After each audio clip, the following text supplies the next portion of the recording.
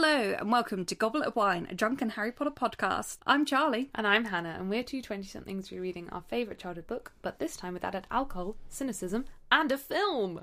Yeah, we're not reading shit this episode. We are watching the third film and discussing our thoughts on it. We break it down into plot, cast, cinematography, and adaptation. Yep. We get quite nitpicky, so if you like that kind of stuff, keep listening. Yep, grab a glass and yeah.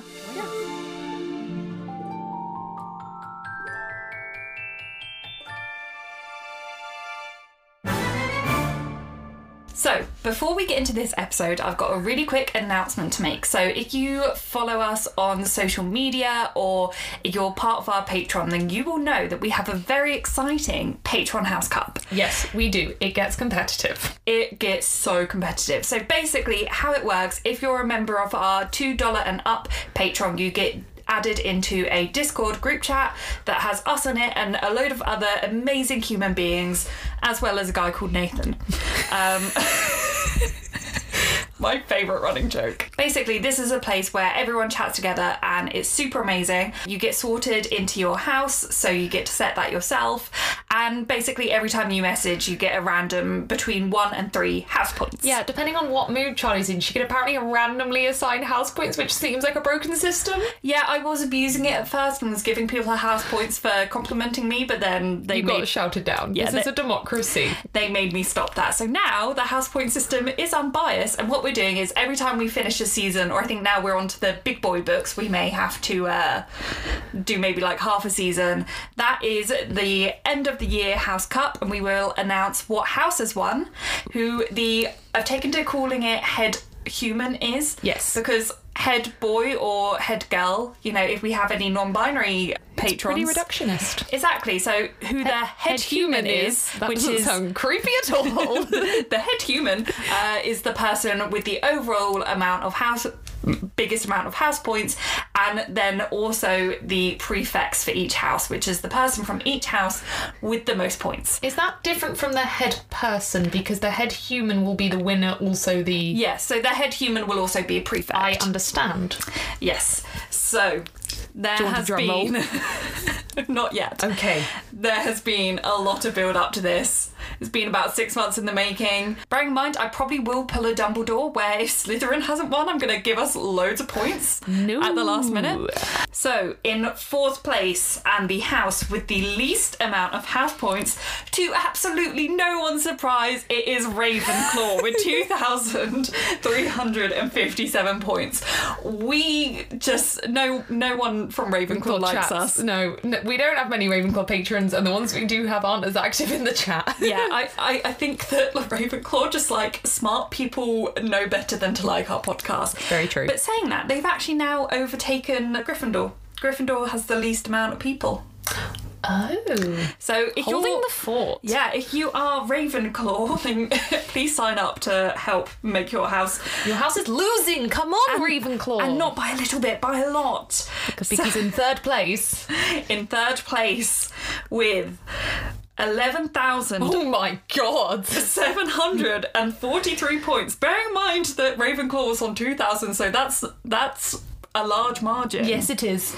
In third place is Gryffindor. Oh no, there aren't as many Gryffindors in the chat either. Exactly. And I'm not very good in the chat. Spoiler, I take long periods when I'm not there, then we'll suddenly talk a lot one night. Yeah. It doesn't help our house. Someone help me. Yeah. My Gryffindors come to me. No, only Slytherin. Yes. So now for the main event, the house that has won the Book 3 House Cup is Hufflepuff. Hey! Everyone knew it was going to happen. Yes. With 24,239 points. That's a lot of points. That is a lot of points. But you know what's surprising? No. The head human is not from Hufflepuff. Whoa. Dun, dun, dun. A huge congratulations to our head human, who at some point when we do merch, we will sort out some kind of small prize for you. Our wonderful head human It's Nathan! Charlie's favourite person. He's a murderer, guys. You've got to join the Discord to understand this running joke. Come on. So that means that Nathan is officially the prefect for Gryffindor until we finish book 4. Gryffindor? Yeah. And he was head human, but we still came third. Yes. Gryffindors, be more active. I know. Oh my gosh. Like, he single-handedly, if it wasn't for him, you would lost. I'm terrible. Yes. I'm a liability. You are.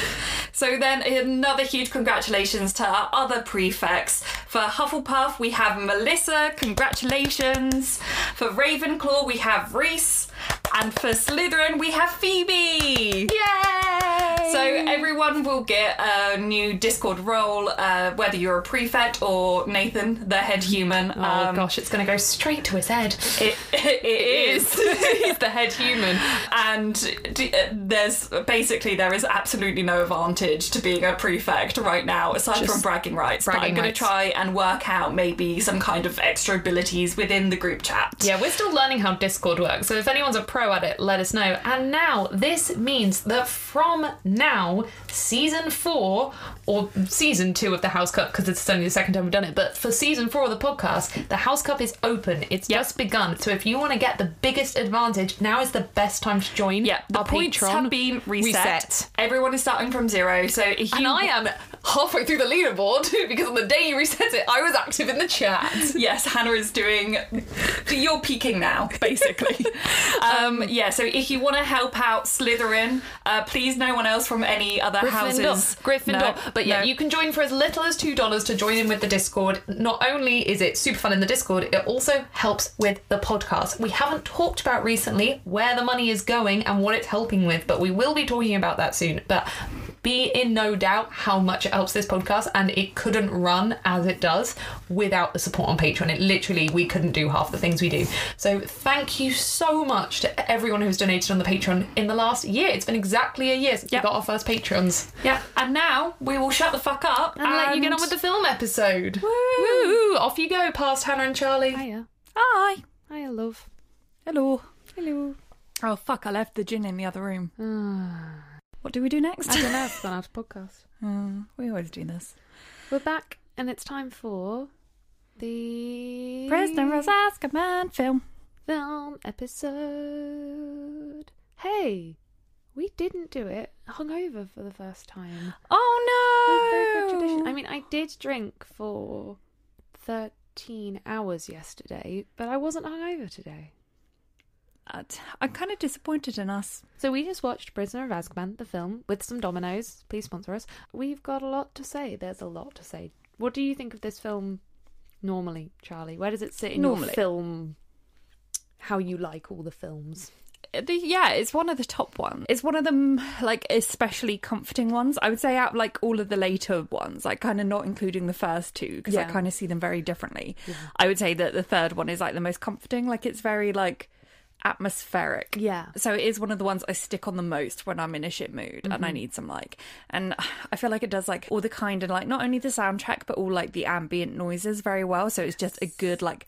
background film. It is. So yeah, I do like this one. I think, like, having done a critical watch, like, I have, like, a mix of thoughts. Yeah, I've got a lot of thoughts. This is the most notes I've ever written about a film, because I have such mixed feelings about this film. Like, I think it's one of the best films in the whole thing. Like, from a filmmaking standpoint, it's the best. But also, I've got a lot to say. We should get started then. Say it then. What are we drinking? What are we drinking? Good question. So we are drinking a small batch gin liquor. It's from the Infusionist, and it is rhubarb, pink grapefruit, and black pepper. If that sounds random, it is. It is, but I thought it looked interesting, and it's got a really nice bottle and a nice label. It's one of the sweetest things I've ever drunk. It is really, really sweet. Like, really sweet. It does taste like fruit juice. Yeah.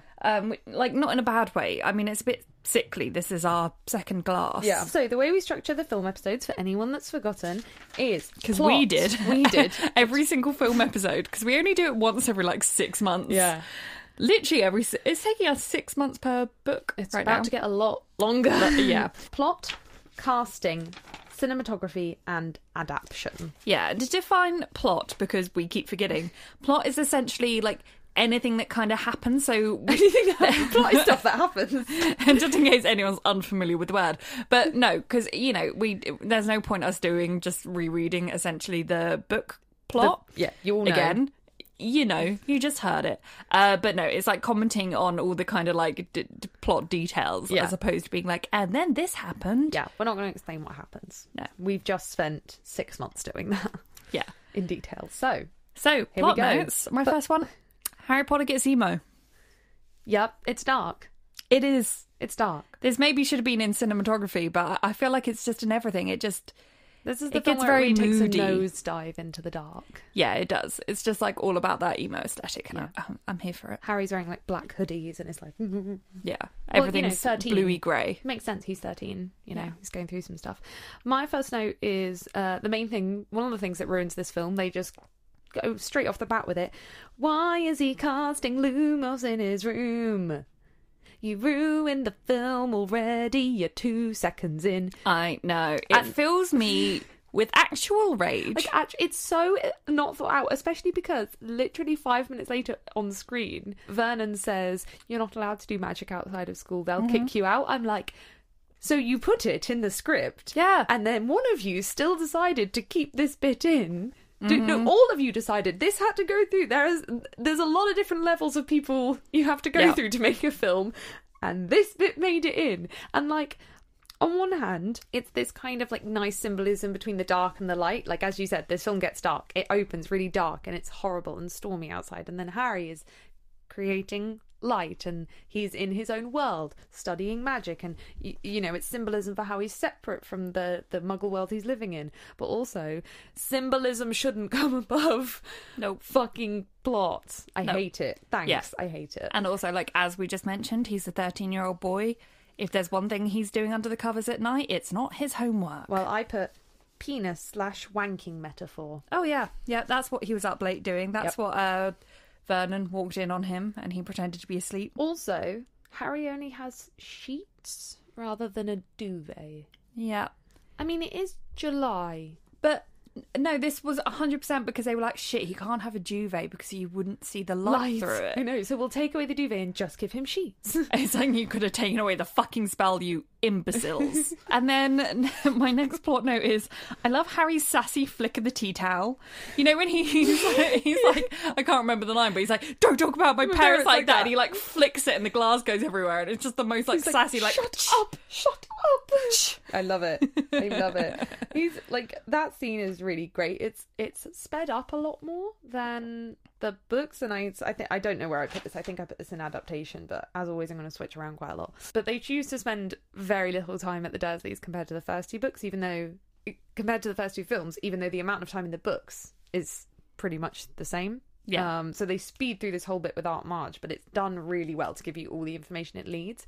And I thought, like, they don't have time or a way, really, for Harry to do the whole backstory about Marge that he does in the books, where he's like, she did this when I was 7. So what they put in is Harry kind of serving them at dinner, and then Marge clicks at him to get more alcohol, and it's just such well done. One movement, and you've captured someone's character. So then, I don't know about you, but my next plot note then completely just skips to the racist bobblehead. Yeah, let's talk about the shrunken heads. Let's just go for it. The racist bobblehead. Why are you saying bobble? Because you know when you have a bobblehead on your car. Oh, because like because the thing is, like, because no shrunken head, let alone shrunken head on the night bus is in Harry Potter. Like, it's not a thing within Harry Potter. So the only way that I can picture the thought process that went into including this is that they were like, oh, like, what quirky magic things can we do about the night bus? Okay, what do like actual vehicles, like muggle vehicles, have? I mean, they've got like bobbleheads. You put a bobblehead in your car. Maybe instead of a bobblehead, let's have an actual head. A shrunken head? Like, that must have been the thought process. No, because they're in the leaky cauldron later as well. So I think whoever created this film just really liked shrunken heads. I feel like they came up with it that way, and then they were like, oh, well, we can't just have the one. Let's add 4. They really then invested in this as this, like, huge, like, marketing thing. Yeah, it's in all of the. It's like the main part in the trailer, I think. Yeah, it's a huge part of like loads of different marketing. It's in the DVD screen at the start. It is, and we were reading the bonus features because I have the 2 DVD special from back in the day, and part of the bonus features is like the shrunken head talks you through something, and I'm like, yeah, and interviewing the cast. They did interviews with the cast, and it's like, why? Stop. Why did no one in the process stop this? So to break down why it's racist. But also, like, it doesn't even fit in the whole, like, how it just feels really, like... It's so out of place. Yeah. So let alone, like, yeah, okay, like... And also... I mean, don't have it in there, but, like, it's in there. But, like, don't then make it the entire point of the thing when it doesn't remotely fit. Like, don't have this huge marketing thing behind it when it just feels so completely random and disjointed. Yeah, and in a film series which is notorious for not having any lines from people of colour, most of the third film's lines of a person from colour is taken up with a shrunken head. Yeah. And now we're going to go through why it's racist, because I always knew it was, like, I'd heard this a long time, and I like kind of knew why, but we both wanted to do a bit of research into the actual reasons why, just so we weren't saying things without context. So we haven't done a huge deep dive. There are going to be people who know more about it than us, and if you do know more about this and want to get in touch with us with more info about kind of the background of the whole shrunken head thing, why it's not great, then please send that in, and we would be interested to read that and share it with people. The shrunken head has a Jamaican accent. Shrunken heads do not come from Jamaica. They, in fact, come from tribes within the Amazon rainforest and also Peru and kind of southern Ecuador area. They are basically take part in some tribes' spirituality, basically, and it's a way of defeating your enemies, kind of thing. It's a way of making sure that their spirit doesn't come back get you, is a very, very simple way to put it. They're not a sat-nav. They're not a sat-nav because in these ancient tribes... They don't have sat-navs. They don't have buses. Yeah, I know. It's amazing, sure? Isn't it? And now here's shocking fact number 2. That Jamaican head, which cannot be Jamaican in the first place, is not even voiced by an actor with a Jamaican voice. It's voiced by Lenny Henry. I don't know if Lenny Henry is going to translate. Hannah, explain to our global audience who Lenny Henry is. Lenny Henry is a very famous British actor. He's been around in everything since forever. Like, do you remember the first thing you saw Lenny Henry in? He's been in, like, all kids' films, but adult films as well. He's a very talented actor. But saying that, I don't actually know when I've ever actually seen Lenny Henry in anything aside from an advert. No, he's been in loads. But I don't know if I've seen it. Like, all I know Lenny Henry is as that dude from adverts. Okay. I feel like there was a point, and this is many moons ago, like in the 80s and 90s, when he was like the black British actor, when, you know, Britain wasn't very good at having representation in films. It was like, I mean, Lenny Henry. We're still not. No, we're still not. We're better, but we're still bad. So this film decided to put a man... He does not have a Jamaican accent. You mean Lenny Henry, I'm pretty sure, comes from a Premier Inn? Yes. That's where he was conceived and born and raised. Yeah, okay, if anyone just Google Premier Inn advert and you'll learn who Lenny Henry is. Yes. Found out also, he was married to Dawn French, who is also in this film. Were they married at the time and they just put the couple in the film? Dawn French, by the way, is the actress that they used to replace the fat lady. Mm-hmm. Tell me about your research into shrunken heads. So no, I didn't so much have research as much as like points into just how No, it is.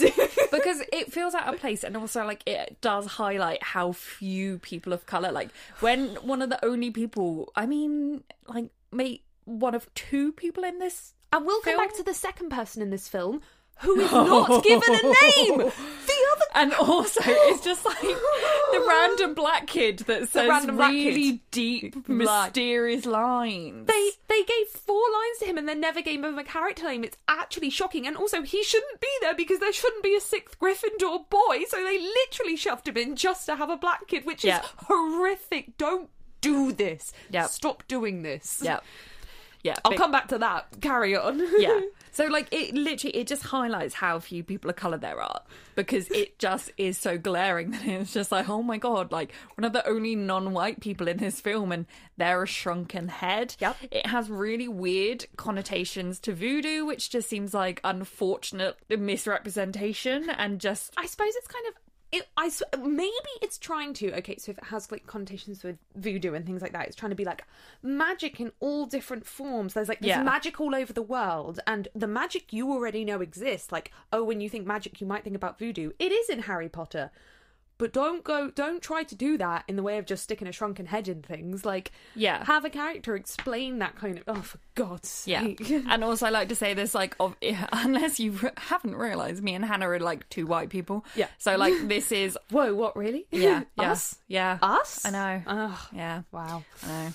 But, yeah, so, like, when I say that it has connotations to voodoo, I mean that in the kind of, like, perceptions. I don't know if shrunken heads are actually tied to voodoo. No, I But in don't. terms of, like, how they're kind of culturally perceived, that's what they're tied to. It might not actually be accurate. The way but we view shrunken heads is Yeah, kind of shrunken heads, voodoo, like, and they might not be tied at all because we, as white people, might probably have a very warped view of this kind of thing because it's all come from pop culture, which is not good. It's just like the pop cultural thing. Yeah. It's just, and it's the fact that like it's not at all like mentioned in the books, and just where does it come from? Why is it there? Why is it leaned so heavily? It's straight up racist. How did it get so far? The thing is, I understand someone in a meeting being like, what about like a shrunken head? Like, these ideas bounce around in meetings, whatever. How did it get through every stage of pre-production to the point of filming and it's still there? It's like they were like, we want to do something really different. Like, I do feel like this is the emo film, or like even the Scene Kid film, where it's like it wanted to be like really like quirky and different. Edgy. I can tell you why. When we get to adaptation, I can tell you why that is. I know. So it's like, it's this kind of thing is that they just threw out there, like, let's do something really different and weird, and let's put in all of the trailers to be like, oh, Harry Potter's edgy now. Like,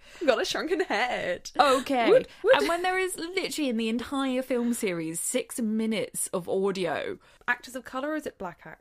Yeah, that's exactly what I was going to say. Oh, I see. But no, it's 6 minutes. But yeah, like, just, no. You should have stopped. Yeah. Stop yourself. Somebody stop. This film is terrible. And then we move straight on to, okay, so we finished that, and 1 second later, Harry is grabbed from in front of the racist shrunken head by a really offensive stereotype of a disabled person. So Tom the Innkeep existed in the first film. He was fine. A lovely character. Well done, Tom the Innkeep. And they swapped him to be a caricature of, like, Igor? Yeah.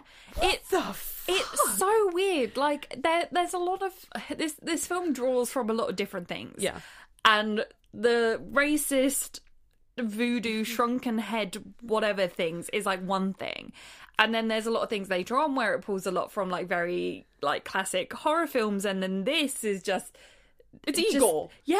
It is Igor. It's just pulling from other cultural references. And in the films, he's described as a toothless walnut. A toothless walnut. So, like, I always pictured him as, like, this old kind of friendly man, like, but who'd never taken care of himself quite properly. So he looked a bit like... He just looked very old. sun damaged. Very sun damaged. Yeah. But... For some reason, when does he become a hunchback? And it's just supposed to be like this like weird comic relief that just isn't funny. It's just ableist. Yeah. And then it's a fact as well that he doesn't seem to be able to talk.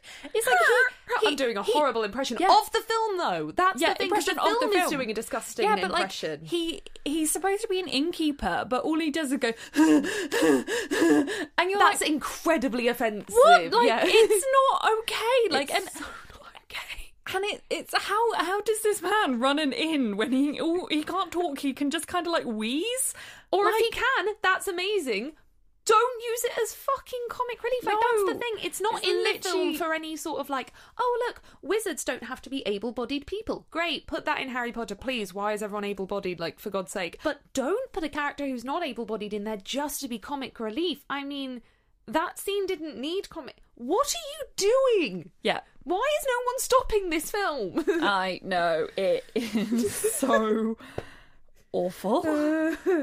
So then they're in the pub and Hermione just has Crookshanks. We don't get to see her get Crookshanks. And this is also the film where Hermione starts to call Ron Ronald. Weird. Just filmed. So I kind of had done this thing in my brain where I thought that was in the books because I'm so used to it in the films, but it's not. It's literally just films. And it's to make her seem even more posh because she's calling him Ronald. But it also seems motherly. Like, they do this very weird dynamic with Ron and Hermione where they try to do romance, but it comes off as this very stereotypical thing with girls where girls mature faster than boys, and romance is kind of viewed through this very weird lens where girls kind of mother boys. Stop doing these things to women. We don't have to mother men to like them. Mm-hmm. I hate it. Thanks. I feel like we really like this film. Here are all the reasons it's fucking awful. No, to be fair, this is my plot notes. When we get onto my cinematography notes, it's just 3 pages over me, like of me wanking over this film. So this is this is a tale in 2 halves. Charlie's finished her drink. I love the choir. It's so unnecessary. I fucking love it. Yeah. What do you think of the singing toads? It's just like... Double, double, toil and trouble, fire, burn and cold. Does Shakespeare exist in the Wizarding World? Apparently. That song is from Shakespeare. No, No. I will get into the singing toads and other things later in adaptation. Oh, interesting. I'm excited. This section has my favourite quote in, and it's kind of my favourite quote almost out of all of Harry Potter, and it comes from the films, not the books, which is, happiness can be found even in the darkest of times if one only remembers to turn on the light. And it's quite a simplistic quote. Like, obviously, there's a lot more to being happy in life, but it's also a really beautiful, simple quote, and it's about sometimes remembering to find the little things that make you happy. And it also ties into this. The film has an entire theme, and again, I'll get into this in cinematography, but the film has a very strong theme of darkness versus light, and it's not only in the words they do, as in like what the characters say, it's also within the way they filmed it. They use darkness and light against each other, and then they bring it through in quotes like this. So the film is a constant battle, basically, between darkness and light, and I like that it's tied into Dumbledore's speech. Yeah, I can't remember where this note takes place, if we've gone past it or we've not reached it yet. I'm about to talk about the boys in the common room scene. Yes. Oh, good. We're at the same bit. Okay, so is potentially the, if not one of my least favourite. Oh, no. Oh, no. Oh, no. It's one of my favourite editions. I hate it with a fiery fucking passion. I really like it. I think if you're going to add something to a film, this is a good thing to add. Okay, you go first. No. What is the point in it, Hannah? Okay, I'll tell you. I think it's a really nice addition to show normal life at Hogwarts without having description. So obviously books have Harry constantly narrating things, but the films, especially from now onwards, start to do something which I'm going to talk about more and more, especially in film 5, called Show Don't Tell, where rather than a character verbally explaining, life moved on at Hogwarts and Harry was happy, they use a scene or a montage to show that. And I think this scene shows really well that Harry is still a child, and we have to remember he's still a child. And I think it's also a really good example of showing the danger outside Hogwarts and the safety within its walls, because we pan from the very light common room with the laughing and the boys running around outside to the Dementors, and we remember that Harry is only safe inside Hogwarts. This is his home, but he is still a child who has to remain within its walls, and I just think it's a really lovely way of showing all of that without needing a character to verbally explain that. I get that in principle, but the scene itself is just fucking dire. Why? It is cringeworthy. It is badly acted. Once again, what do you mean? What do you mean this is badly acted? Yeah, like it just comes from nowhere. Like, yes, it kind of ties into like the Fred and George's shit, but aside from that, it just comes from nowhere. It's so badly acted. It literally just seems like just some awkward, like, can you be laddie? Just be laddie. Oh, just have a laugh. Just be laddie. And they're just acting it so awkwardly, and it makes my skin crawl. Wow. And I think there are so many other moments that you could have picked from the books or that you could have come up with to show the normal life at Hogwarts, because I do agree that it's important. And I think that there is a way that you can do showing the normal life at Hogwarts in a way that it's still plot building. I think film 5 does that perfectly. Yeah, in a film where you've missed out so much vital plot, why are you taking the time to put this kind of scene in? You could do it in a very different way. And also, it just makes my skin crawl. It's so really badly acted. It's so awkward. It's just fucking weird. Why? I've never heard us disagree so much on one thing.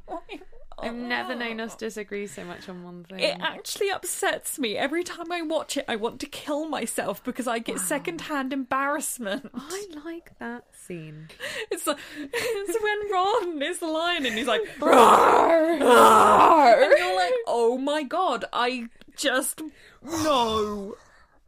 So speaking of Ron, this film kind of jumps the gun with the Ron-Hermione romance/awkwardness. So the first place they do it is the buttbeak scene where they grab each other's hands when they're scared. Well, Hermione grabs Ron's arm. Also, can I point out my favourite bit in this scene, and I don't know if you noticed it, is the bit when he says like any volunteers and they all step back. Neville just fucking drops to the ground. I think he's like behind like a bollard or something. There's like something in front of him.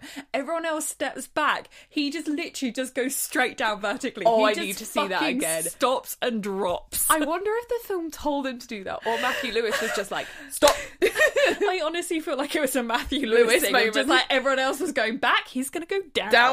Going down. Honestly, I need to see that. This is the first time I realised it. I might try and pull it up on YouTube. This literally, it was the first time I've ever noticed it, but it just made me fucking die. I feel like this film gives a lot of good opportunities for that kind of thing, because it does a lot of busy scenes with a lot of actors in. They really got all the kids involved, and I think they were much more allowed to do their own thing in this film.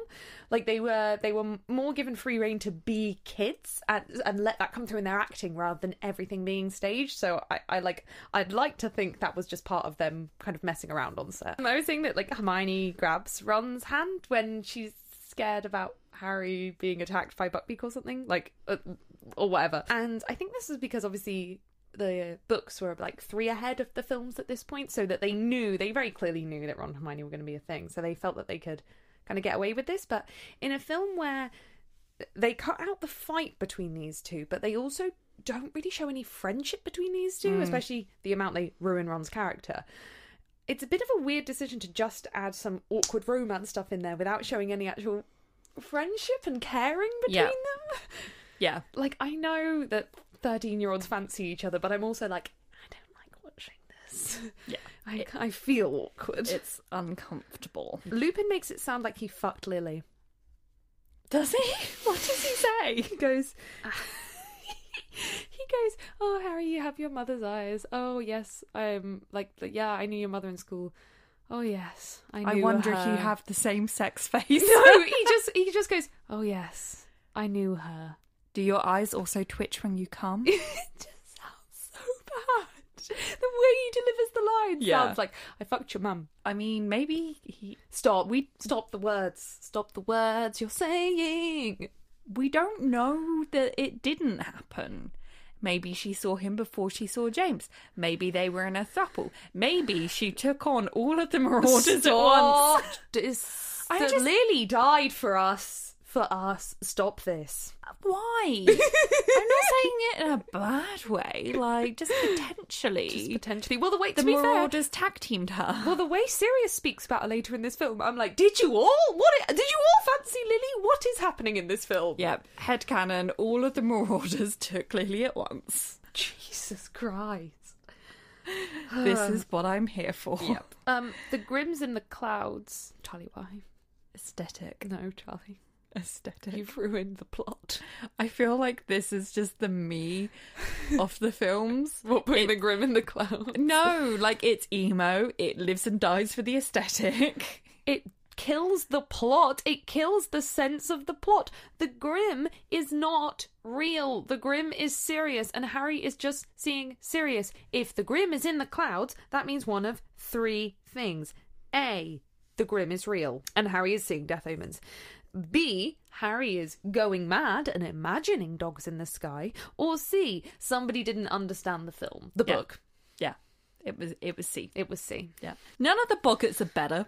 No, they're all worse. Yeah. And also, what irritates me more than the fact that a giant spider on ice rollerblades is terrifying. What was the other one? Oh, it was the snake turning into a clown. But no, it's not a fun clown. It's a jack-in-a-box. But that irritates me for a whole other reason. The point of what you do to a boggart is that you transform it slightly, like you do something to it. Yeah, whereas turning a snake into a jack-in-the-box is just a completely different thing. Yeah. You're supposed to do something to what your fear is, and that's a whole more like poignant kind of thing about like overcoming your fears. Yeah.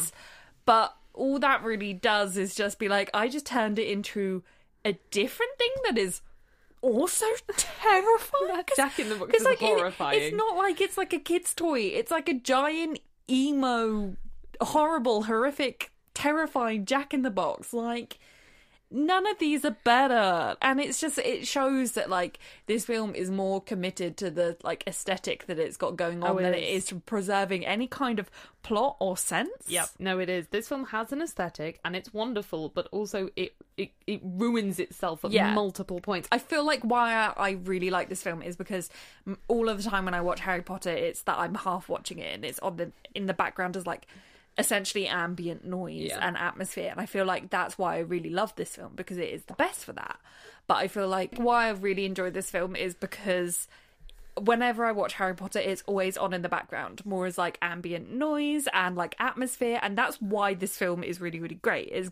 It's good for doing that. But I feel like now, for the first time in so many years, I've actually done like a proper like paying attention viewing to this. It's destroying my opinion on this film. I'm just like, oh god, you butchered it. You butchered it. No, because Charlie, at least this film has some integrity in the fact that its plot makes sense. Film 4 butchered it, but also makes no sense and is also sexist. So we've got that to come. Film 4 is them attempting to make a chick flick. No, film 6 is them attempting to make a chick flick. Dear Christ. Yeah. Film 4 is some man being like, do you know what's great? 16-year-old girls' bums. Why are there more shrunken heads in the pub? The next bit we get to, he was their friend! He was their friend! Yep. And then Harry bares his teeth, which me and Charlie just did at each other during that moment. Like the acting is so bad. And what's really kind of frustrating is Daniel Radcliffe had got so much better in this film compared to the first two. And there's a scene later on when he outacts every single adult in the room. Oh, you're gonna have to tell me which bit it is. Not now, at that scene. Yeah. No, he's like, and the step up from the first few films, you can tell he's really worked on stuff in between the two films. Like, they had some time away, and you can tell they've all taken some lessons and taken some time and really worked on it. And then this film that moment just nosedives into... He just kind of does a weird whimper, and then he's sad, and then he starts yelling, and just shows his teeth. If I ever find him... I'll kill him. And that was his best take. I know, that was his best take. Oh, you had a point in this. I don't know whether it goes on to like cast or you want to say here. And again, this is the first time I've ever noticed this, and I don't know how. So obviously Draco and his cronies appear. Who the fuck is the third crony? Like, there is Crab or Goyle. I'm not sure which is which. Crap. And Draco. It's the one that's not Josh Herdman. And then there's a dude in a hat where you kind of think, okay, that's the other Crab or Goyle. And then he pulls off his hat and you're like, it's not him. That's a completely different actor. And it's not the actor who plays Blaise Sabini in later films that was brought in to replace Goyle without actually replacing Goyle, because that made sense. Yeah. It's just... some other dude. I have so many questions. Like, was Josh Herdman just busy that day? And I think he was ill, and they were like, "We cannot save this date. We have to go. Roll the cameras." Like, potentially, if we ever meet him again, we'll have to ask him, because where were you? Harry sees Sirius's face in the crystal ball during divination, which again doesn't make any sense. Much like the dog in the cloud, I thought we established that crystal balls aren't real, so Harry seeing the face implies that crystal balls are real. Then Trelawney reads the prophecy, and the film really ruins the dramatic moment by having Emma Thompson do this weird comedic cough at the end of it. And I don't think it's Emma Thompson, I think it's a direction from the film. But it's very dramatic, she's saying the line, and then it finishes with like... Yeah. And it really breaks the tension. It's a really weird decision from the film to like take away from that tension and have to put in comic relief. Yeah. It would have been so much better if it was an actual like what happened moment. Yeah. not just a laugh it away moment. Yeah, definitely. My next note's about the tree legit trying to kill them. Yeah. It really goes to town. It does, but this entire scene is just ridiculous. Both me and Charlie just lost it at this point. We absolutely lost it. Like the fact that Hermione turns into a gymnast and is like dodging the tree, and then she gets swept up in it, and then she grabs Harry, and then there is like a 5-second pause between her grabbing Harry looks down, looks at the camera, goes, and then he gets pulled away by Hermione. What is happening? Like, what is with the delay? Like, did the tree just stop? Is Hermione's arm just stretching? But also, how ripped is Hermione? Because I don't know about all of you, but I can barely lift my arm above my own head. But what I definitely can't do is lift another human's body weight whilst being suspended from a tree directly out in front. And what I certainly can't do that is when I'm a 14-year-old girl. And his shirt would rip, and then she somehow, while spinning at how many ever million miles an hour, just perfectly throws him into the hole. Have you ever tried throwing a human man into a hole whilst you're being swung around? It's the most ridiculous scene I've ever seen in my life. Can I just say, I've got to make the inevitable put a man in your hole joke. But it just makes no sense. And had she missed by even a teeny tiny bit, she would have killed She would have Harry. just punted Harry into the tree. Yep. It's such a film moment. It's another moment of them just putting comic relief where it doesn't really need to be. There's enough funny stuff in Harry Potter without you doing that. I don't know. Even think it's meant to be funny. I think it's meant to be dramatic, but it just really doesn't seem like that. No. So while they're in the Shrieking Shack, all of them keep talking about the Marauders map without ever saying who created it. Like, and at no point in this film do they say who the Marauders are and that they made the map. And you're like, they skirt around it so many times that if you've read the books, which at this point the films are banking on you having read the books, your brain fills it all in. But it completely is missed out from this film. And it's so frustrating because it would have taken half a sentence and it's so unnecessary. But who needs plot when you have aesthetic, Hannah? This is something I struggle with though. I really struggle to separate not only what happens in the films and what happens in the book, but also to work out what's missing from the films. And I feel like for a while, like growing up, I didn't hate the films because they made sense to me. But then as I got older, I kind of thought about it, and especially when you kind of get to a lot of the stuff in the last couple of books/films, that you're just like, to anyone that hasn't read Harry Potter, this legitimately cannot make sense. No, it legitimately, the last film makes zero sense if you haven't read Harry Potter. Like, it cannot work. Yeah, the bit when I was going to say that Dan Rad is out acting the adults in the room, I mean, definitely Lupin. Like, Lupin's acting is a little bit questionable in this scene. Gary Oldman is it's incredible. Being really great. But I genuinely think that in the scene, Daniel is out acting even potentially Gary Oldman. Wow. He just really goes from the awful, he was their friend, to then actually being really good in the scene. Yeah, I think this scene is so, I go into it a lot more in casting. I think this scene, because it was all in one room and it's all very quick, they clearly had a lot of rehearsals for this scene because there's not a lot of action. It's mostly staging, them moving around and talking. So I think they probably gave them a lot of time to work it all out, because you can really feel like all the lines are said like this. Yeah, like line. So it's very clear they've really practiced it, and it really comes across. And I think it's amazing for these kids as well that they got to see these actors acting this, and you can tell it's starting to really influence their own acting ability. Like, because you're right, Daniel Radcliffe does so keep up in this scene. Like, he does so well. Yeah, and I mean, this kind of comes into adaptation, but as we were talking about it, like this scene is so sped up and doesn't make a whole lot of sense. No. And it's a shame, because the entire point of having this film is basically for this like scene of explanation that you know, informs stuff in the past and informs things in the future. Like, why bother creating this scene if you're not actually going to explain and include, like, out of everything that they included, they should have included this scene and actually gone into detail of what happened, because it doesn't really make sense. And just why create the film? You could have just skipped the third film if you weren't going to actually explain what the fuck went on. Yeah, if you weren't going to bother explaining the Marauders, and they don't explain Prongs, they don't explain that Prongs is Harry's dad, they don't explain that Harry's dad was an animagus, you've basically rendered this film pointless to the overall plot of Harry Potter. Yeah, Congratulations. Exactly. So they leave the tree, and Harry never gets to say that he wants to live with Sirius. The whole shit with the werewolf starts to go down after Sirius says, oh, no, I totally understand if you don't want to live with me. And then Harry's like, and then they spin round. So, like, obviously Sirius knows at the end because Harry's like, I'll come with you. But it's kind of sad. It's kind of sad. Yeah. So Hermione tries to have a conversation with the werewolf. Oh, before that, just before that, Sirius, they put in his extra speech for Sirius, which is one of my favourite additions in all of the film. And I don't normally say that because normally I'm like, what the fuck have you done? You've ruined it. But they give Gary Oldman this speech where he runs up to Lupin and he's like, this heart, Remus, this heart is where you live. Like, and it's cheesy, but it's also so well acted that it's wonderful. I really like it. Once again, I hate it. Oh no!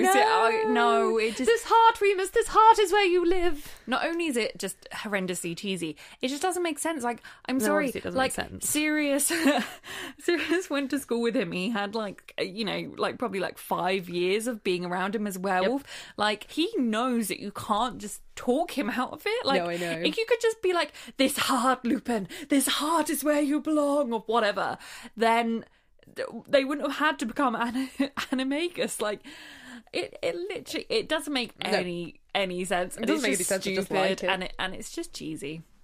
I like it, even though it doesn't make any sense, just because I like Gary Oldman's acting. So then, yeah, you're right. Hermione tries to reason with a werewolf. Yeah, it's like, Hermione, you dumb bitch. It's not this dumb. Like, this definitely the second half of the film, if not all of it, is just like complete character assassination for Hermione and Ron. All of it. Oh yeah, they've just butchered everything. Congratulations. Yeah. But it's like, they hit the.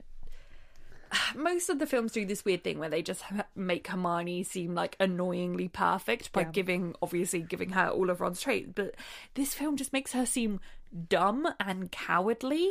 Like, we'll get into it more. Dumb and cowardly, but then an action hero. Like, they take away her cleverness and instead go for her doing stupid things and then her doing Harry type, like, running around, jumping here, jumping in the tree, like, action girl. Yeah, women. It's like, Hermione's strong in her brain. We don't need her lifting people up of trees to know that women are strong. She was super strong anyway, and you've ruined it. Yeah, but we can go into more detail in that in adaptation. But my note was just, she is not that stupid. No. Do you know, well, but the line they give Ron is even more stupid, but hilarious. It's just, nice doggy. Iconic. He just goes, he's looking at Lupin and he goes, nice doggy. I mean, what else are you gonna do? It's so good. I feel like actually that is the more reasonable. Yeah, it probably is. Sirius goes for the impassioned speech, Hermione goes for logical reasoning, Ron goes for nice doggy. So then they add in this thing which I've always been in two complete minds about. So Snape comes out the tree. They haven't brought him out like in the books, unconscious. He stayed within the shack. And then he comes out the tree as Lupin starts to rear. So they have Snape throw himself over the trio and then continually push them back and try to shield them. Yeah. And I've heard mixed things about this. And it's an interesting way to go because obviously Snape's a shit character. Even when he becomes good at the end, he's a shit character. Also, at this point in the books, we're meant to think he's an evil cunt, and throughout this book, he's been an evil cunt. But then suddenly he's throwing himself on the trio. However, I don't think if this were to happen in the books, it's that out of character. Like, we know Snape hates Harry, Ron, and Hermione, but also, at the end of the day, he doesn't want them to die, and he is quite a self-sacrificial person. Like, I don't think it's that out of character for him to push them out the way. So I actually really like it as an addition, and I think Alan Rickman's acting is so good that I want it in there because it's so amazing watching him kind of push them. Yeah. No, I think it's completely within character for him, and he's a horrible cunt and he's evil in a lot of ways. But he's not the kind of evil where he's like, I want these 13-year-olds to die. Yeah. And he would never run away and leave them. Like, yeah. I actually think it's a really good moment. Like, we've got to remember Snape from book 1 volunteered as referee. Yeah. Just to stop Quirrell killing Harry. Yeah. And at the end of the day, like, the point of his entire character is that he's made a pledge to keep Harry alive. Yeah. Maybe he wouldn't have jumped in front of Ron and Hermione, but he's gonna jump in front of Harry. because Harry is Lily's child. Yeah, and it so happens that he jumps in front of all three and physically shields them with his arms. And it was a bold decision to make, but I know a lot of people don't like it, and I can see why, but I actually really, really like it. I agree. Dumbledore hits Ron's leg. Like, I like this. It's so stupid. It's so in character as well. Is it? Is it? He's such a dick in this film. Oh, but like, he is a dick. And like, we know that he is just irresponsible and the worst headmaster. We know that he is completely like on his own wavelength. Like, I think this is actually really in character for him. Like, he's a bit spacey, he's a bit weird, he's really shit and irresponsible and kind of just, you know, very narrow-minded. He's kind of just got like tunnel vision. So I completely buy that he would do this. So then they start the time down a bit.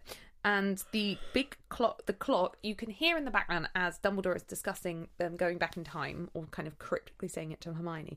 You can hear the clock start to chime, and it's counting down like from 12, obviously.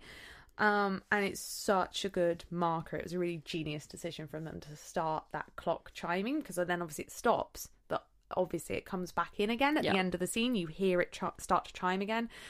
And I'll go into this in cinematography, the way they use ticking sounds and clocks throughout this film, but just really, really good move from them. Do you want to talk about the line where Hermione sees the back of her hair? It's part of the bit of Hermione's character assassination. There's 2 lines that I wrote down.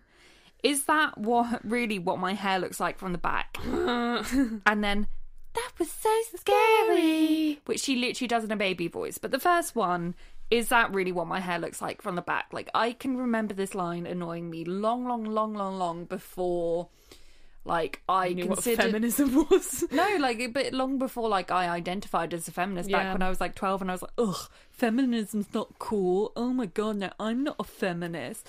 But like, it always like filled me with like uncontrollable rage. Like, it just seems so glaringly like out of character for her. Like, genuinely, who wrote this? Who like read a man? Like, a man who read her character and was like, yeah, she would say this. Like, it just, Hermione wouldn't give 2 shits. It doesn't matter. No, but they don't care about whether Hermione would say it, because it's a man writing a woman, and they think it's funny for a woman to say it. And bear in mind, they're unnecessarily adding some gender stereotypes to a 13/14-year-old girl here. And it literally, this film was going out to children. So you are putting it in the minds of young girls who are watching this film that they need to worry about their hair from all angles. Like, you may not have thought about that, but that's what you're doing when you put these kind of lines in. You are keeping up with the precedent that girls should constantly worry about what they look like. Yeah. And then, I mean, we discussed it with Neil, but this is the line that breaks the time travel. Like, the fact that she says this and then the twig snaps, and then she turns around and the other her sees her. Yeah. So, like, it's not She even knows like it's she's just gonna an go back in annoying time. line, but this line completely destroys the time travel. Yeah. Yeah, because she then knows she has to go back in time. And then it's just the line, that was so scary, that she says in a baby voice, and the fact that she spends so much of this film screaming, and it's like, it is okay for women to be scared and to scream, and this is like a great part of Hermione's character, that she does get scared, but like the way that it's done in this film just comes across really as just like Hermione's just this bimbo that's talking about her hair and screaming. Yeah. Like, Hermione is not this like damsel in distress, and it doesn't matter like how many scenes you put of her like thrusting her hand forward and going bombarda, or like thrusting her hand forward and punching a man. Those are really like superficial, like girl boss, girl power moments. So hashtag girl boss, like. Yeah, it's just, it doesn't matter when you then actually just have her like screaming on the back of a hippogriff. Like, it's just, you can so many screams, like count the amount of times Hermione screams in this film. And I can't like pinpoint exactly what it is about this film, because she's allowed to be scared, and she's scared in other films, and it's fine and it works, but there's just something about the way that it's done. I think it's because every other character, part of her character, is reduced, that then she does just become this like screaming mess that doesn't really. Yeah, they basically changed I think this film changes her intelligence into a kind of bossy motherliness, Then they add all these extra screams, and then they add in all this action stuff for her to do. Hermione's not the actiony one of a trio. She's the one thinking of what to do and then going along with the action bit here. She's like, I'm going to run ahead. I'm going to do this. I'm going to do this. Woo, girl power. It's so just like that a middle-aged man wrote what he thinks girl power is, rather than reading the text and seeing that what was written there was girl power already. Yeah. What you did was detract from it. Yeah. Congratulations. We are just roasting this film. I know, we'll stop roasting in a bit. Well, also, when she says, what, that was so scary, is just after where Harry holds her as the werewolf rears. Yeah. Run. Run, bitch. Run, like, don't just commit to dying. Run. Yeah. I mean, it is a really cute moment because he does like full body shield her. He's like, I'm going to protect, and that's a very Harry thing to do. He's like, I am going to be first to be eaten and by this it's a werewolf. really nice, like, very, like, it seems like a very brotherly and sisterly moment. And does. I do like it as a moment, but I do also agree, like, bitch, just run. Yeah. I also feel like actually Harry wouldn't shield. Actually, I think what's more in Harry's character is he would push and say run. Yeah. So he would stand there on his own. Like, Yeah. I think that would be more Harry. Although but he does have, like, a kind of self-sacrificing thing later. he does have a self-sacrificing thing. Oh my god. Then you have this beautiful scene between Sirius and Harry where they're saying goodbye, and they make Sirius very eloquent and loving in this film. And like for the rest of the film, He just becomes this, like, wise godfather. And you're like, bitch, this is an emotionally stunted, like, immature, repressed, like, someone that spent 12 years in prison and is, like, None of very it comes fucked up through. with PTSD. Like, he needs to be this, like, erratic, reckless, immature, stunted person. And then instead he's like, here is a deep line. I'm Gary Oldman. And here's me looking sexier than Gary Oldman has ever looked and saying really deep things, Harry.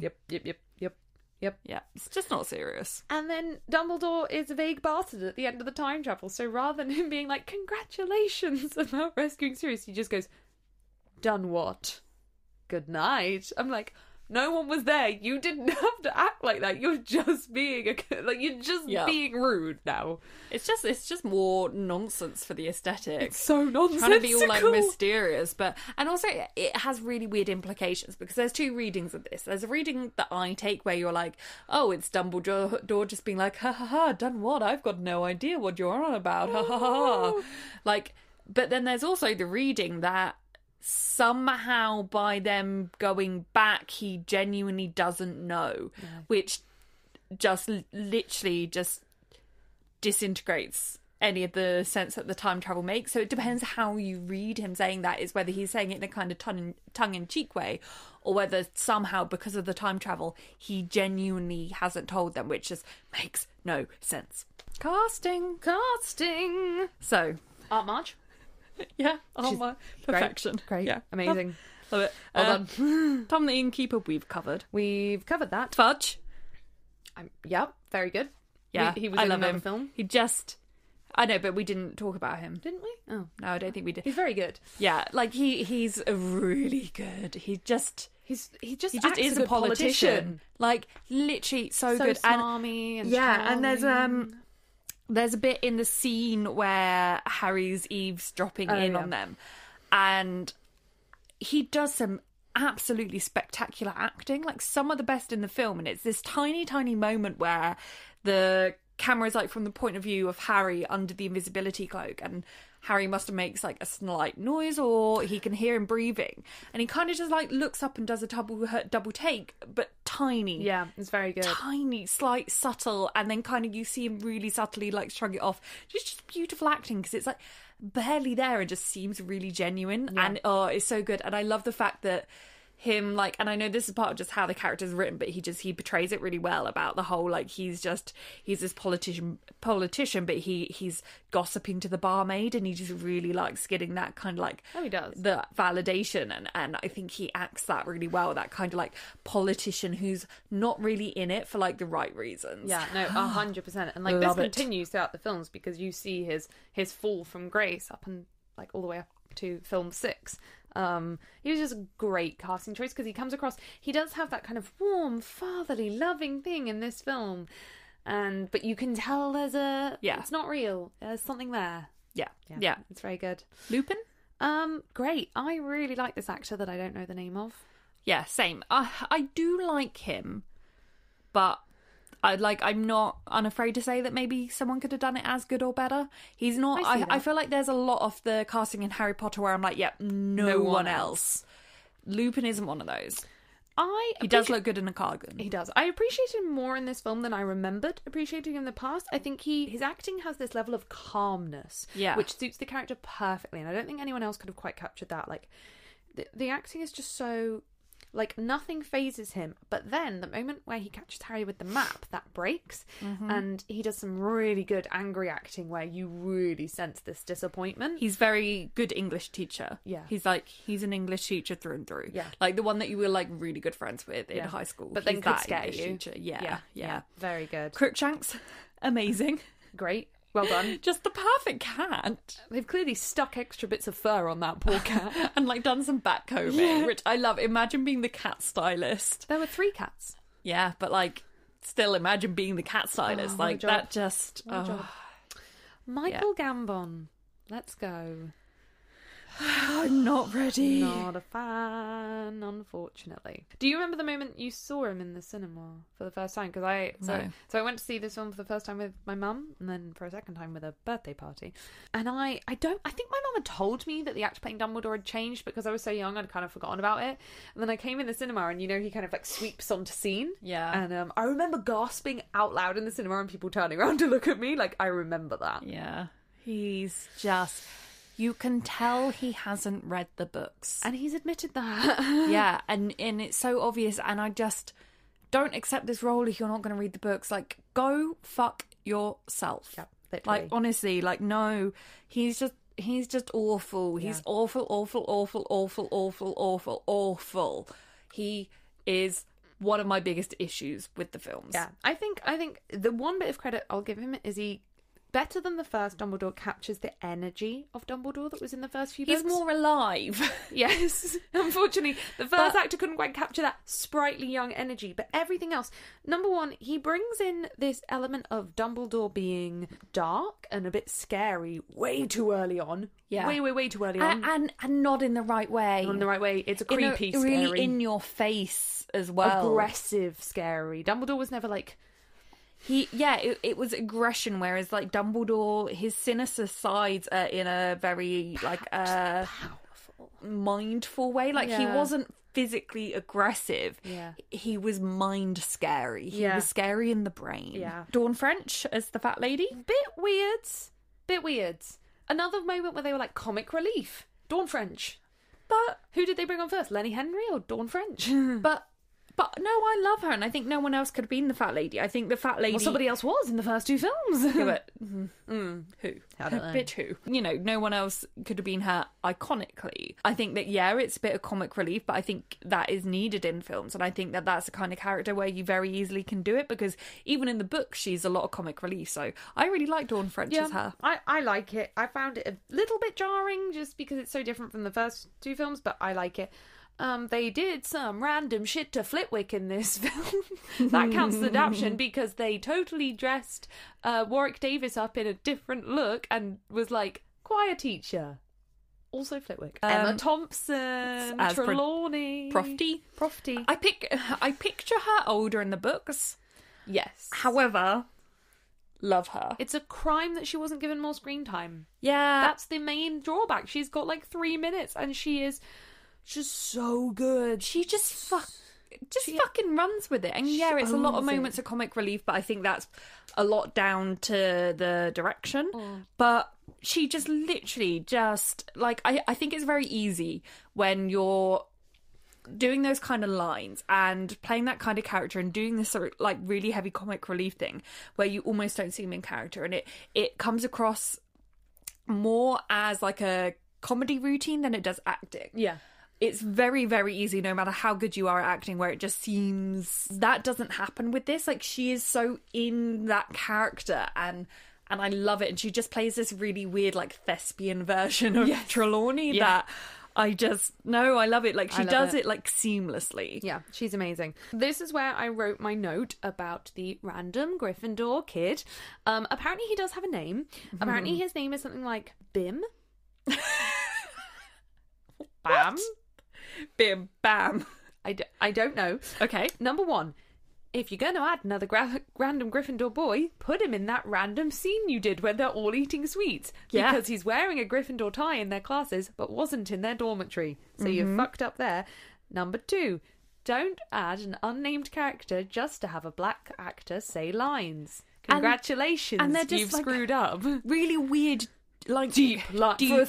What 14-year-old is walking around going, it's like trying to catch smoke. Yeah. It's like trying to catch smoke with your bare hands. He's just not there, and then he just appears to say something weird and deep, and it does just like, considering I'm pretty sure those are the only 2 lines from like black people in these films. It just kind of is really weird. And then do you know what stereotyping? Like really weird. really weird? And then do you know what they do with this actor? He moves houses 3 times over the course of the series of films. That's when you know that it's tokenism. Yup. Congratulations, film. And also, actually, you had other. The thing is, nothing against this actor at all. He's actually extremely talented. Yeah. But you had other characters who we know to be black. You have Dean Thomas. You have Lee Jordan. You have Angelina Johnson was standing in one of the scenes. You could have given her some of the lines. She had them in the books, and you didn't put them in. Yeah, and I mean, it's great if they just brought him in as a new character. That's great. That's amazing because, you know, that's how you need to do it. I would argue that there are other Gryffindor boys that don't need to be white. Yes, well, precisely. And also, you have Dean Thomas as well. Like, you could not cut his lines out. Yeah, but you've got room to play with. But like here. adding the characters, people of color is great. Yeah, it's great. And you know that can be through, you know, just making characters that may be perceived or are established in the books as white, make them not white, but also like just you can add him as a character, but actually make him a character. Don't just flit him around into different houses. Like keep without it consistent, ever giving him a name. Yeah, make it a thing because we do need more non-white characters, 100%. but they just do it in a weird racist way. No, literally, it's so not thought out. There are so many better ways to do it, and there are so many characters in Harry Potter where, like most characters in Harry Potter, the colour of their skin is not specified, so you do not need to make these decisions when you could easily cast main characters as, like, I don't want to swap Emma Thompson, but why does Professor Trelawney have to be white? Why does Lupin have to be white? Yeah. None of these, even Sirius, he doesn't have to be white, like... And actually, that would make it very interesting if you made Sirius not white. It would. Yeah. Yeah. Do that. Yeah. Let's remake the film. So, on to Sirius. Gary Oldman, who my note on this is that actor that looks so different in every film ever. I didn't know him from other things, and it wasn't that I hadn't seen him in other things, it's that I didn't know it was the same. He never looks the same. His face, it just changes. It honestly changes, and he's so hot as Sirius, and then you see what he actually looks like, and you're like, that's not him. Yeah.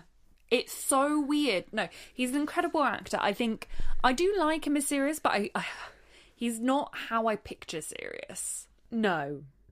But I like his interpretation. I do, but it's not how I picture him. I would like to see Sirius as a bit more of like this kind of like immature, like playboy, kind of like fuckboy character who then has grown up physically.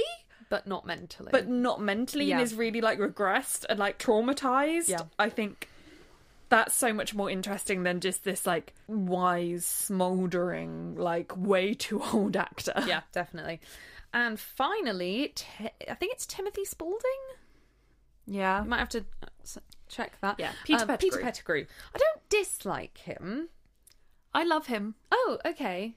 What I don't like is the way they styled him to look so like ugly and rat-like. It's quite distracting. It's like, what have you done to this man? I actually like that because I think if you spent 12 years as a rat, I like the connotation, and I think that we have other things in the text. We like all the time when people are animagi,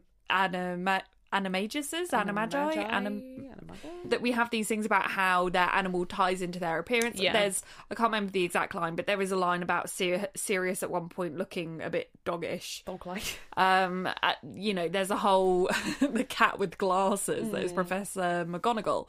Like, there's a lot of these lines, and I think they're quite interesting because I like where it's just like, you look a little bit like an animal, that's going to be your animagus. Like, you could guess it before by being like, oh, she's a bit horsey. Like, Horsey? Like, Sarah Jessica Parker, 100% animagus is A horse. A horse. Oh.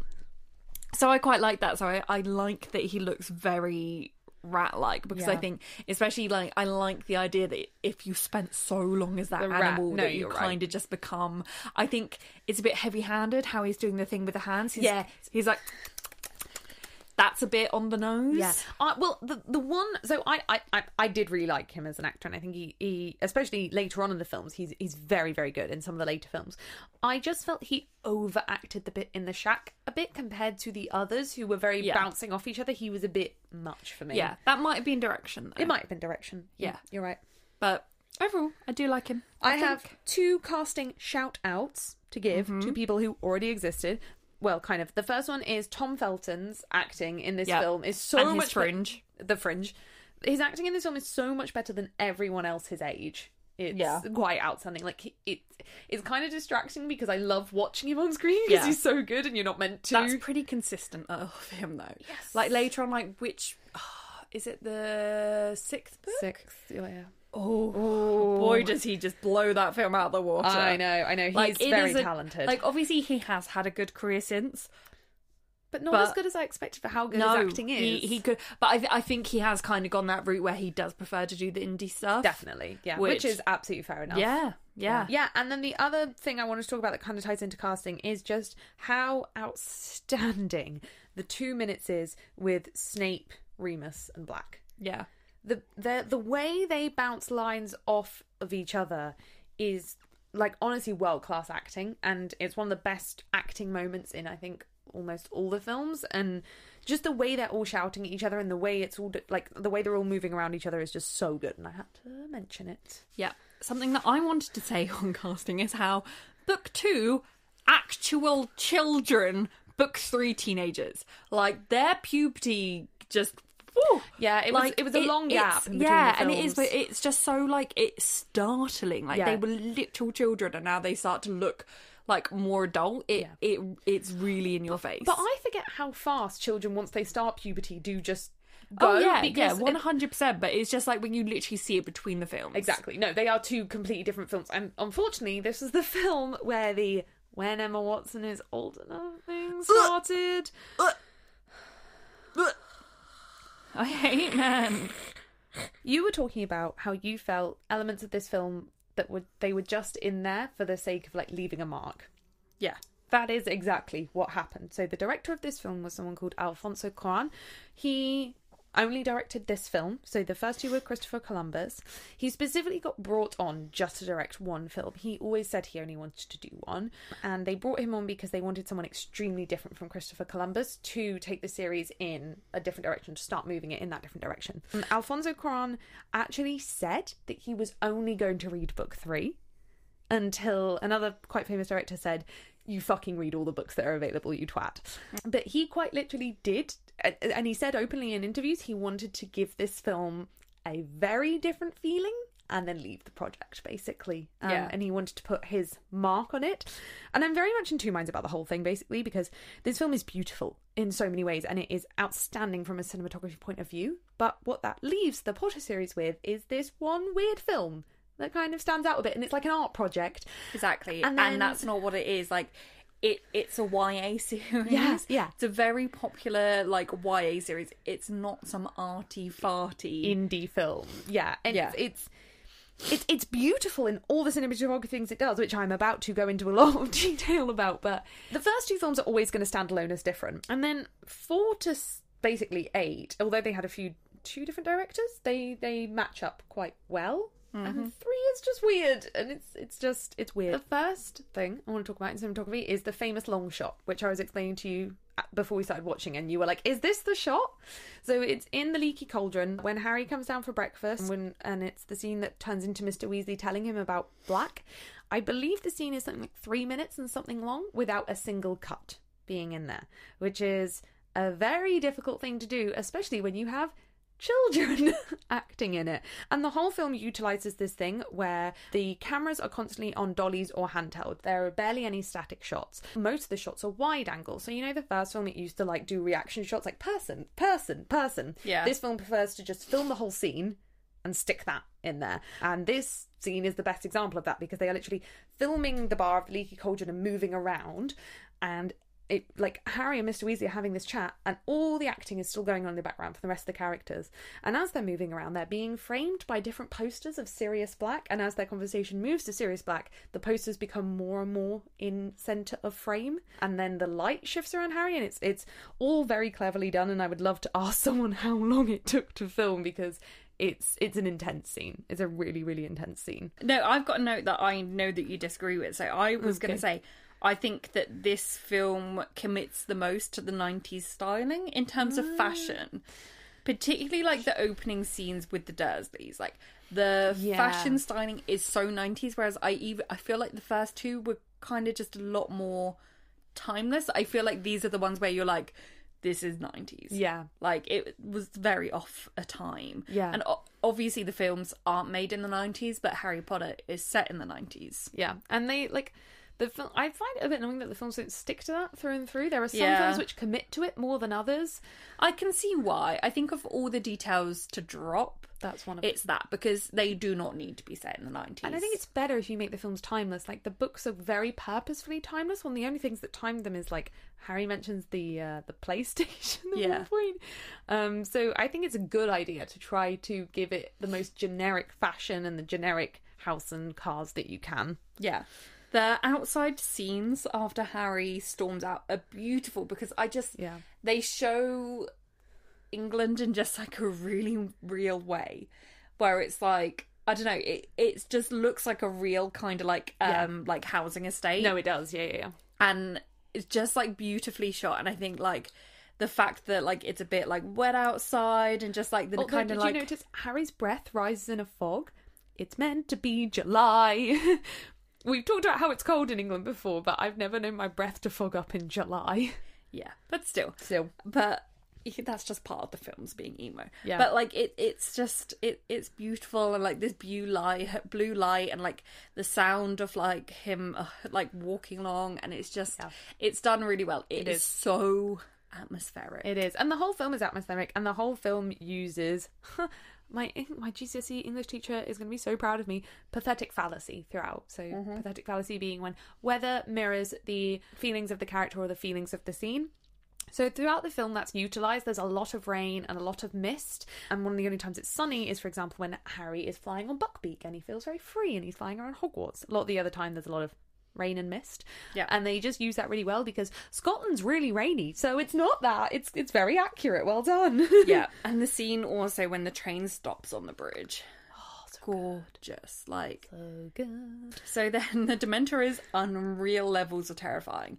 And I don't find it terrifying because I watched it too many times. But I can imagine, like, as a child watching this for the first time, really scary. Yeah. Really, really well done. They went with the Dementors flying a bit more. I think in the books they don't really fly, they float.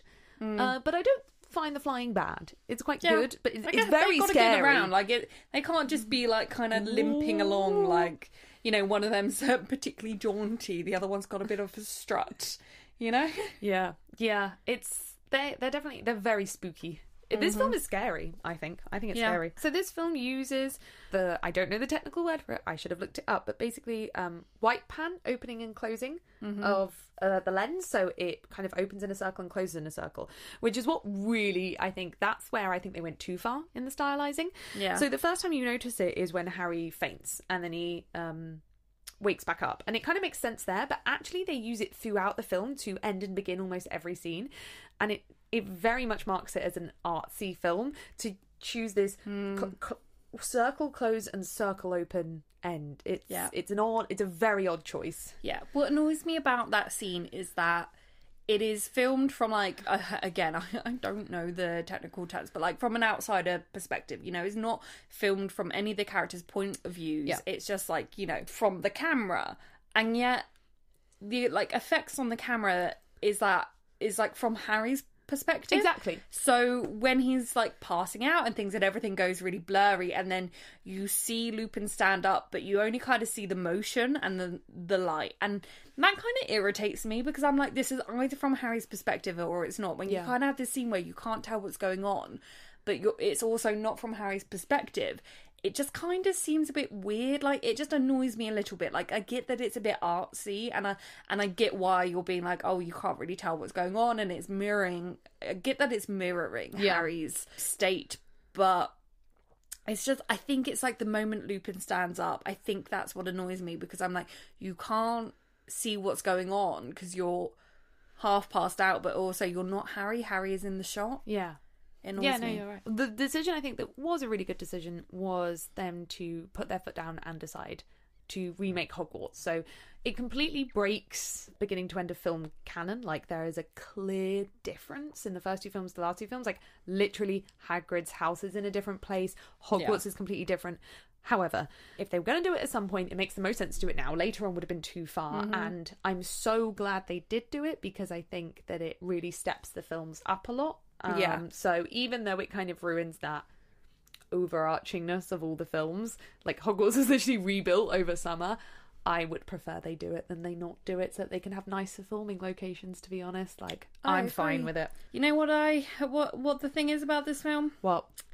It's a film where all the men's hair starts to get a little bit out of control. Little bit. Namely, especially Lupin's weird boy band haircut. It's like, it's so overgrown, and I think it's supposed to be like, oh, he's so poor he can't have a haircut. Look how dishevelled he is, but literally just comes across like a boy band. Aside from, you know, that's all the men's, but then Hermione has supermodel hair this entire film. What the fuck is that? And it fills me with rage. Like, this is where it goes from her being this, like, cute little girl with literally the, like, bushy, mousy hair to then suddenly, like, oh, I've got model hair. I've got is that what it looks like from the back? Oh.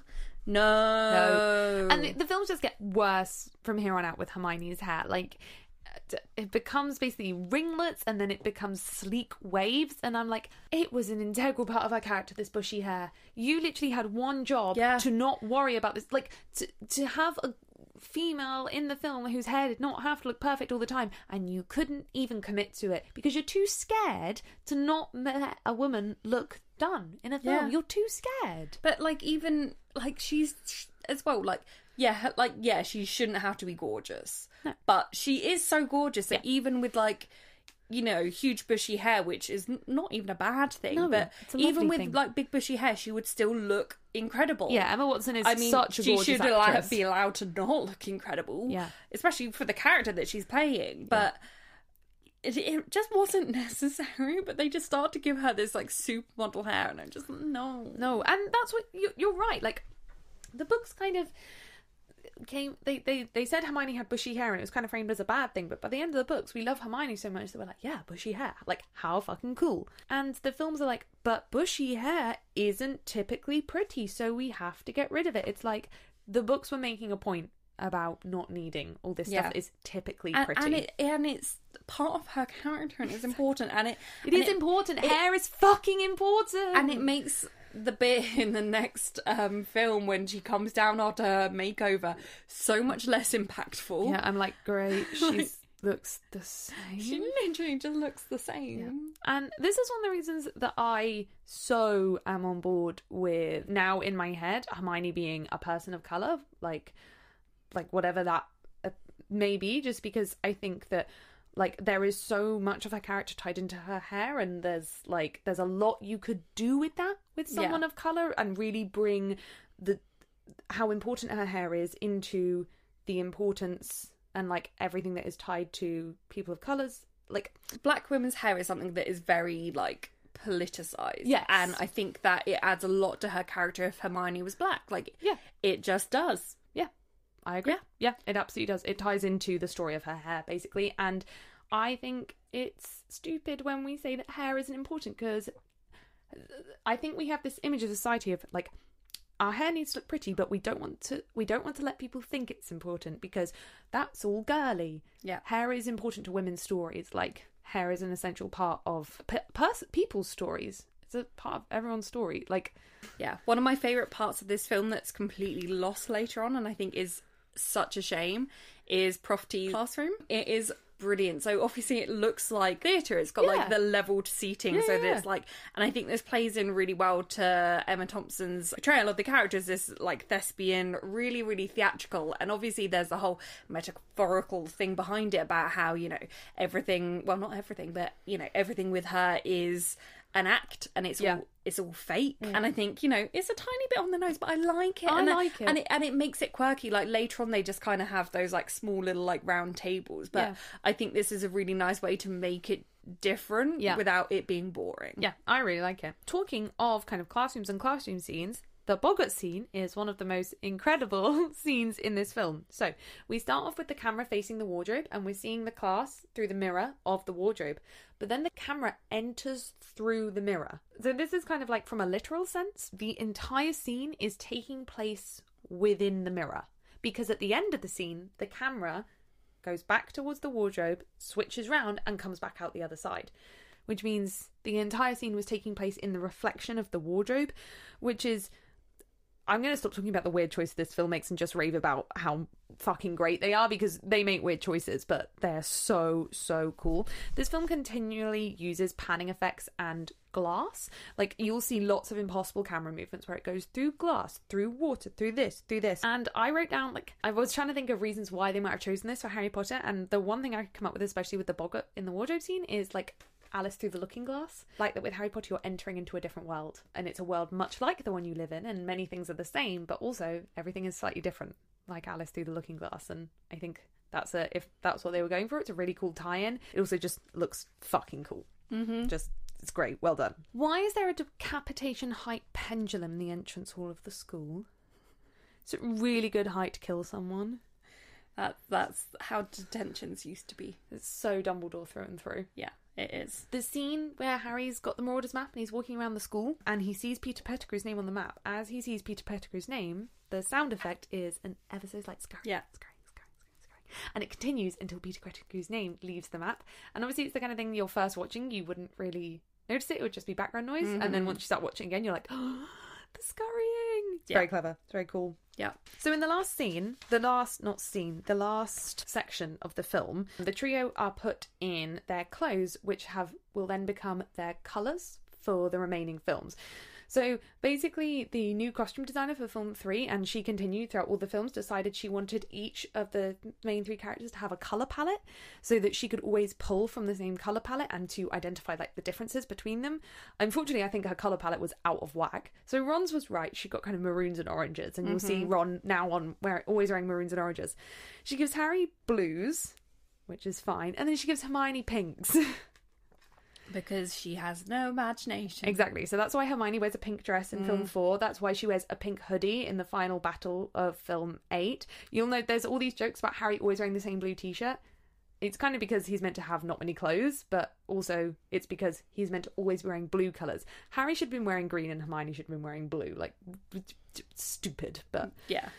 I like the fact that they gave them distinctive colour palettes. I think that's a really nice thing to do. I just hate the colour palettes that they gave them. Yeah, I agree. And then the last note I had about cinematography was about the sound design of basically the final section of the film. So first off, when they first go back in time, when the time turner goes round, they put in a ticking sound into the score, and there's a constant ticking sound. That ticking sound is there until they arrive back in the hospital wing. That ticking sound is constant for the last 20 minutes of the film. And then there's also the dongs, which I love. So like whenever they like change something, so like just after they save Buckbeak, you hear along with the ticking noise, dong, dong, dong. And so you don't really notice it because they put it into the score, but it's there, and it's so good. And it's so good, and it like reminds you subtly that they're kind of still going through time, and that they're like under a countdown. And I love it. I love it. Really, really good. It is, because it gives you this feeling of this sense of foreboding and this tension, because the ticking is always there, and ticking for me especially makes me feel very like anxious. I don't like ticking clocks,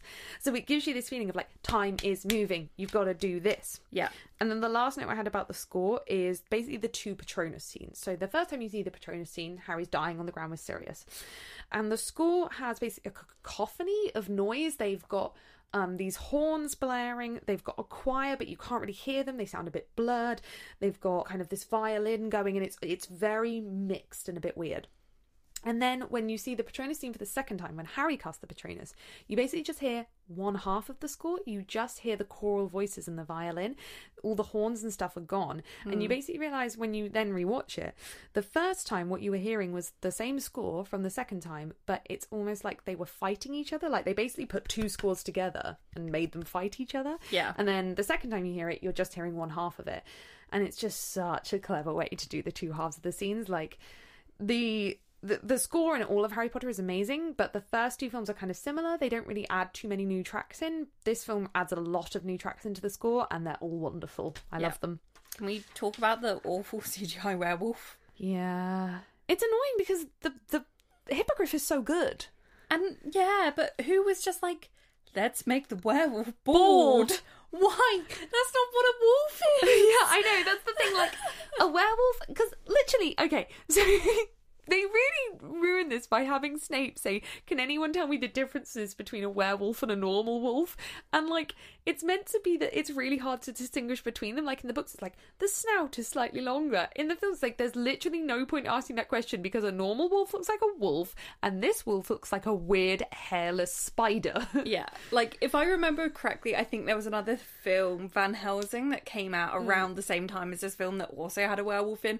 That was also terrible CGI. I think this was just like the year like awful CGI for werewolves, but I just don't get why it's bald. Like it looks crap, and it's it would not look a wolf. so much better like as a wolf. Yeah, it's a werewolf. Make it a wolf. Yeah. Also, Sirius's prison tats. Why? It's a weird decision from the makeup it's department. It's so weird. Like who like under the head makeup effect artist. of the but who like under the effect of the Dementors in Azkaban was doing prison tats, and what would make Sirius? I feel like Sirius, because he's not in there for the right reasons. He's an innocent, good person. It's Bellatrix. Bellatrix is doing He them. wouldn't want to have anything that would tie him to those kinds of people, let alone have them tattoo him. It makes no sense, Nope. and it's just this really ill thought out choice. And then my last thing that kind of comes under cinematography, just that I love the time turner. This is just beautiful, genius like prop design. Like you could have gone so simplistic with the time turner, but they just did something beautiful but not too over the top. Yeah, and the fact is, like, I only found out that there's words printed on the outside the time turner when I saw like the ones that they remake, but that's in the real time turner. Like, they have these words printed about how, like, you'll have to look up what the words are, but they're really beautiful. Oh no, it's so good, so good. Adaption. This is where the films start to go rogue. It really is. Like, it really we both is. know that we happily would just have like a book or film TV or film series of just word for word. Yep. And I know that can't be the reality. Don't get me wrong, but and I also my issue with this book is just the fact that it cuts out all of the plot that is needed to make not only this film make sense, but later films make sense. Yeah. It cuts all of that for the sake of aesthetics. And yes, aesthetics and atmosphere in film is important. Yeah. Like, of course it is. As well as, those kind of like entertainment moments and the action moments and the comedic moments. Like, they're all needed, and there is a balance. And I get that, sometimes plot has to fall by the wayside, but this film doesn't make sense. Yeah. But it has so many. It's just the number of these moments that are just in there for aesthetic and no other reason. There is so many of them, and it's just like you're picking this, like, this stupid like panning scene, or this stupid moment between the boys, or this joke or that. These like moments that are literally in there just to contribute to the aesthetic. And you're putting them in there when there's too many. There's too many. It's such a slow film for the first half because there's just so many of these stupid aesthetic moments. And you're choosing those to have too many of them over actually including the plot. See, what I found really weird about this film is that they got a lot of the big parts of the plot. And there's so many things that they almost got that wasn't even like they would have had to cut another scene to fit in. It just would have taken half a line. It's like, I think this film really started to rely on the fact that people were reading the books, because when it shouldn't have. No, it never should. So for starters, the entire Scabbers and Crookshanks thing is basically cut out and boiled down to like this one line. So we don't know that there's some weird... So the Scabbers thing seems to come out of nowhere, because we don't have... Crookshanks kind of suspects him. Scabbers is getting skinny. We don't have all of that. We don't have confirmation that the Marauders were the Marauders. It's never confirmed. We don't have the explanation about how Sirius knew where Scabbers was. Yep. None of it makes sense. So and yet you've got all of these like just atmosphere building moments, and it's like, this is not an art project. This is a YA kind of like, you know, a fantasy action film. You can't just... No. Yeah, I know. And there are some additions which really work, which don't take away any time from what could have been plot. There's additions like tiny things. Like when Dumbledore's like, lock down the school, you see the doors closing themselves and all these things coming around. That's never mentioned in the books and is fucking cool. Like, it looks great. I love any moment that personifies Hogwarts. Exactly. There's a bit where when Draco passes Harry the doodle, the doodle of him like being hit by lightning at Quidditch, but it's an animated doodle because it's a magic doodle. That's brilliant, because that's how magic should work in a school. Yeah. You always pass notes in a school, but now it's a magic doodle. That's really good. But don't. Yeah, and then it's just the volume of those moments that aren't needed. I think this film, to me, there's not one big thing that they cut out that ruins it. They cut out so many small things. That's where it falls down. Yeah. But they also change things that have nothing to do with time. I understand changes to do with time. I hate them, but I understand. This film, where it really ruins itself for me, is where it just makes changes for the sake of making changes. Yeah. So my two biggest ones are the ones with Ron. We knew this was coming. Yeah. We don't even need to do it. No. Well, we've done it. We have. But the first one is Ron says he's got a point to Snape calling Hermione a know-it-all. Melissa has already covered this in the episode with her. We don't need to go over it again. But... And then it bad. And then the second one is Hermione takes Ron's line of, if you want to kill Harry, you'll have to kill us too. Yeah. And I think it just shows like basic... I'm not going to go over why it's bad because we've gone over that in a lot of detail. But I think it just basically shows how negligent Steve Kloves, who was the scriptwriter, was about these characters. Like, he literally cared more about his interpretation of these characters than what was actually written on the page. He had this idea of Hermione and Ron that was so different to the books, and he did things like this, and it just assassinated the characters. And this is a trend that continues with Hermione and Ron. And I think those two bits completely let the film down for me, to the point where I find those bits so difficult to watch. Like, they are painful to me. Yeah. They also give Hermione the Buckbeak realisation that was meant to be Harry's. Harry was meant to realise that Buckbeak can survive, but Hermione realises that. Is that all? That's all. Yeah, the last bit is they move the firebolt bit to the end of the film. I think because they wanted something happy to end on. Like how the first two films have something happy, so they were like, oh, put the firebolt thing at the end. Yeah. And have that, which it's not the most annoying thing. It's fine. Yeah. So, Hannah, overall, what do you think of this film? So, mixed minds about this film. Okay, I really enjoy the process of watching this film. It's a very enjoyable film to watch. It's not boring. It's very atmospheric. It draws you in. It's got all sorts of interesting things to look at. And it also rewards you with each watch. Like, there are some films which...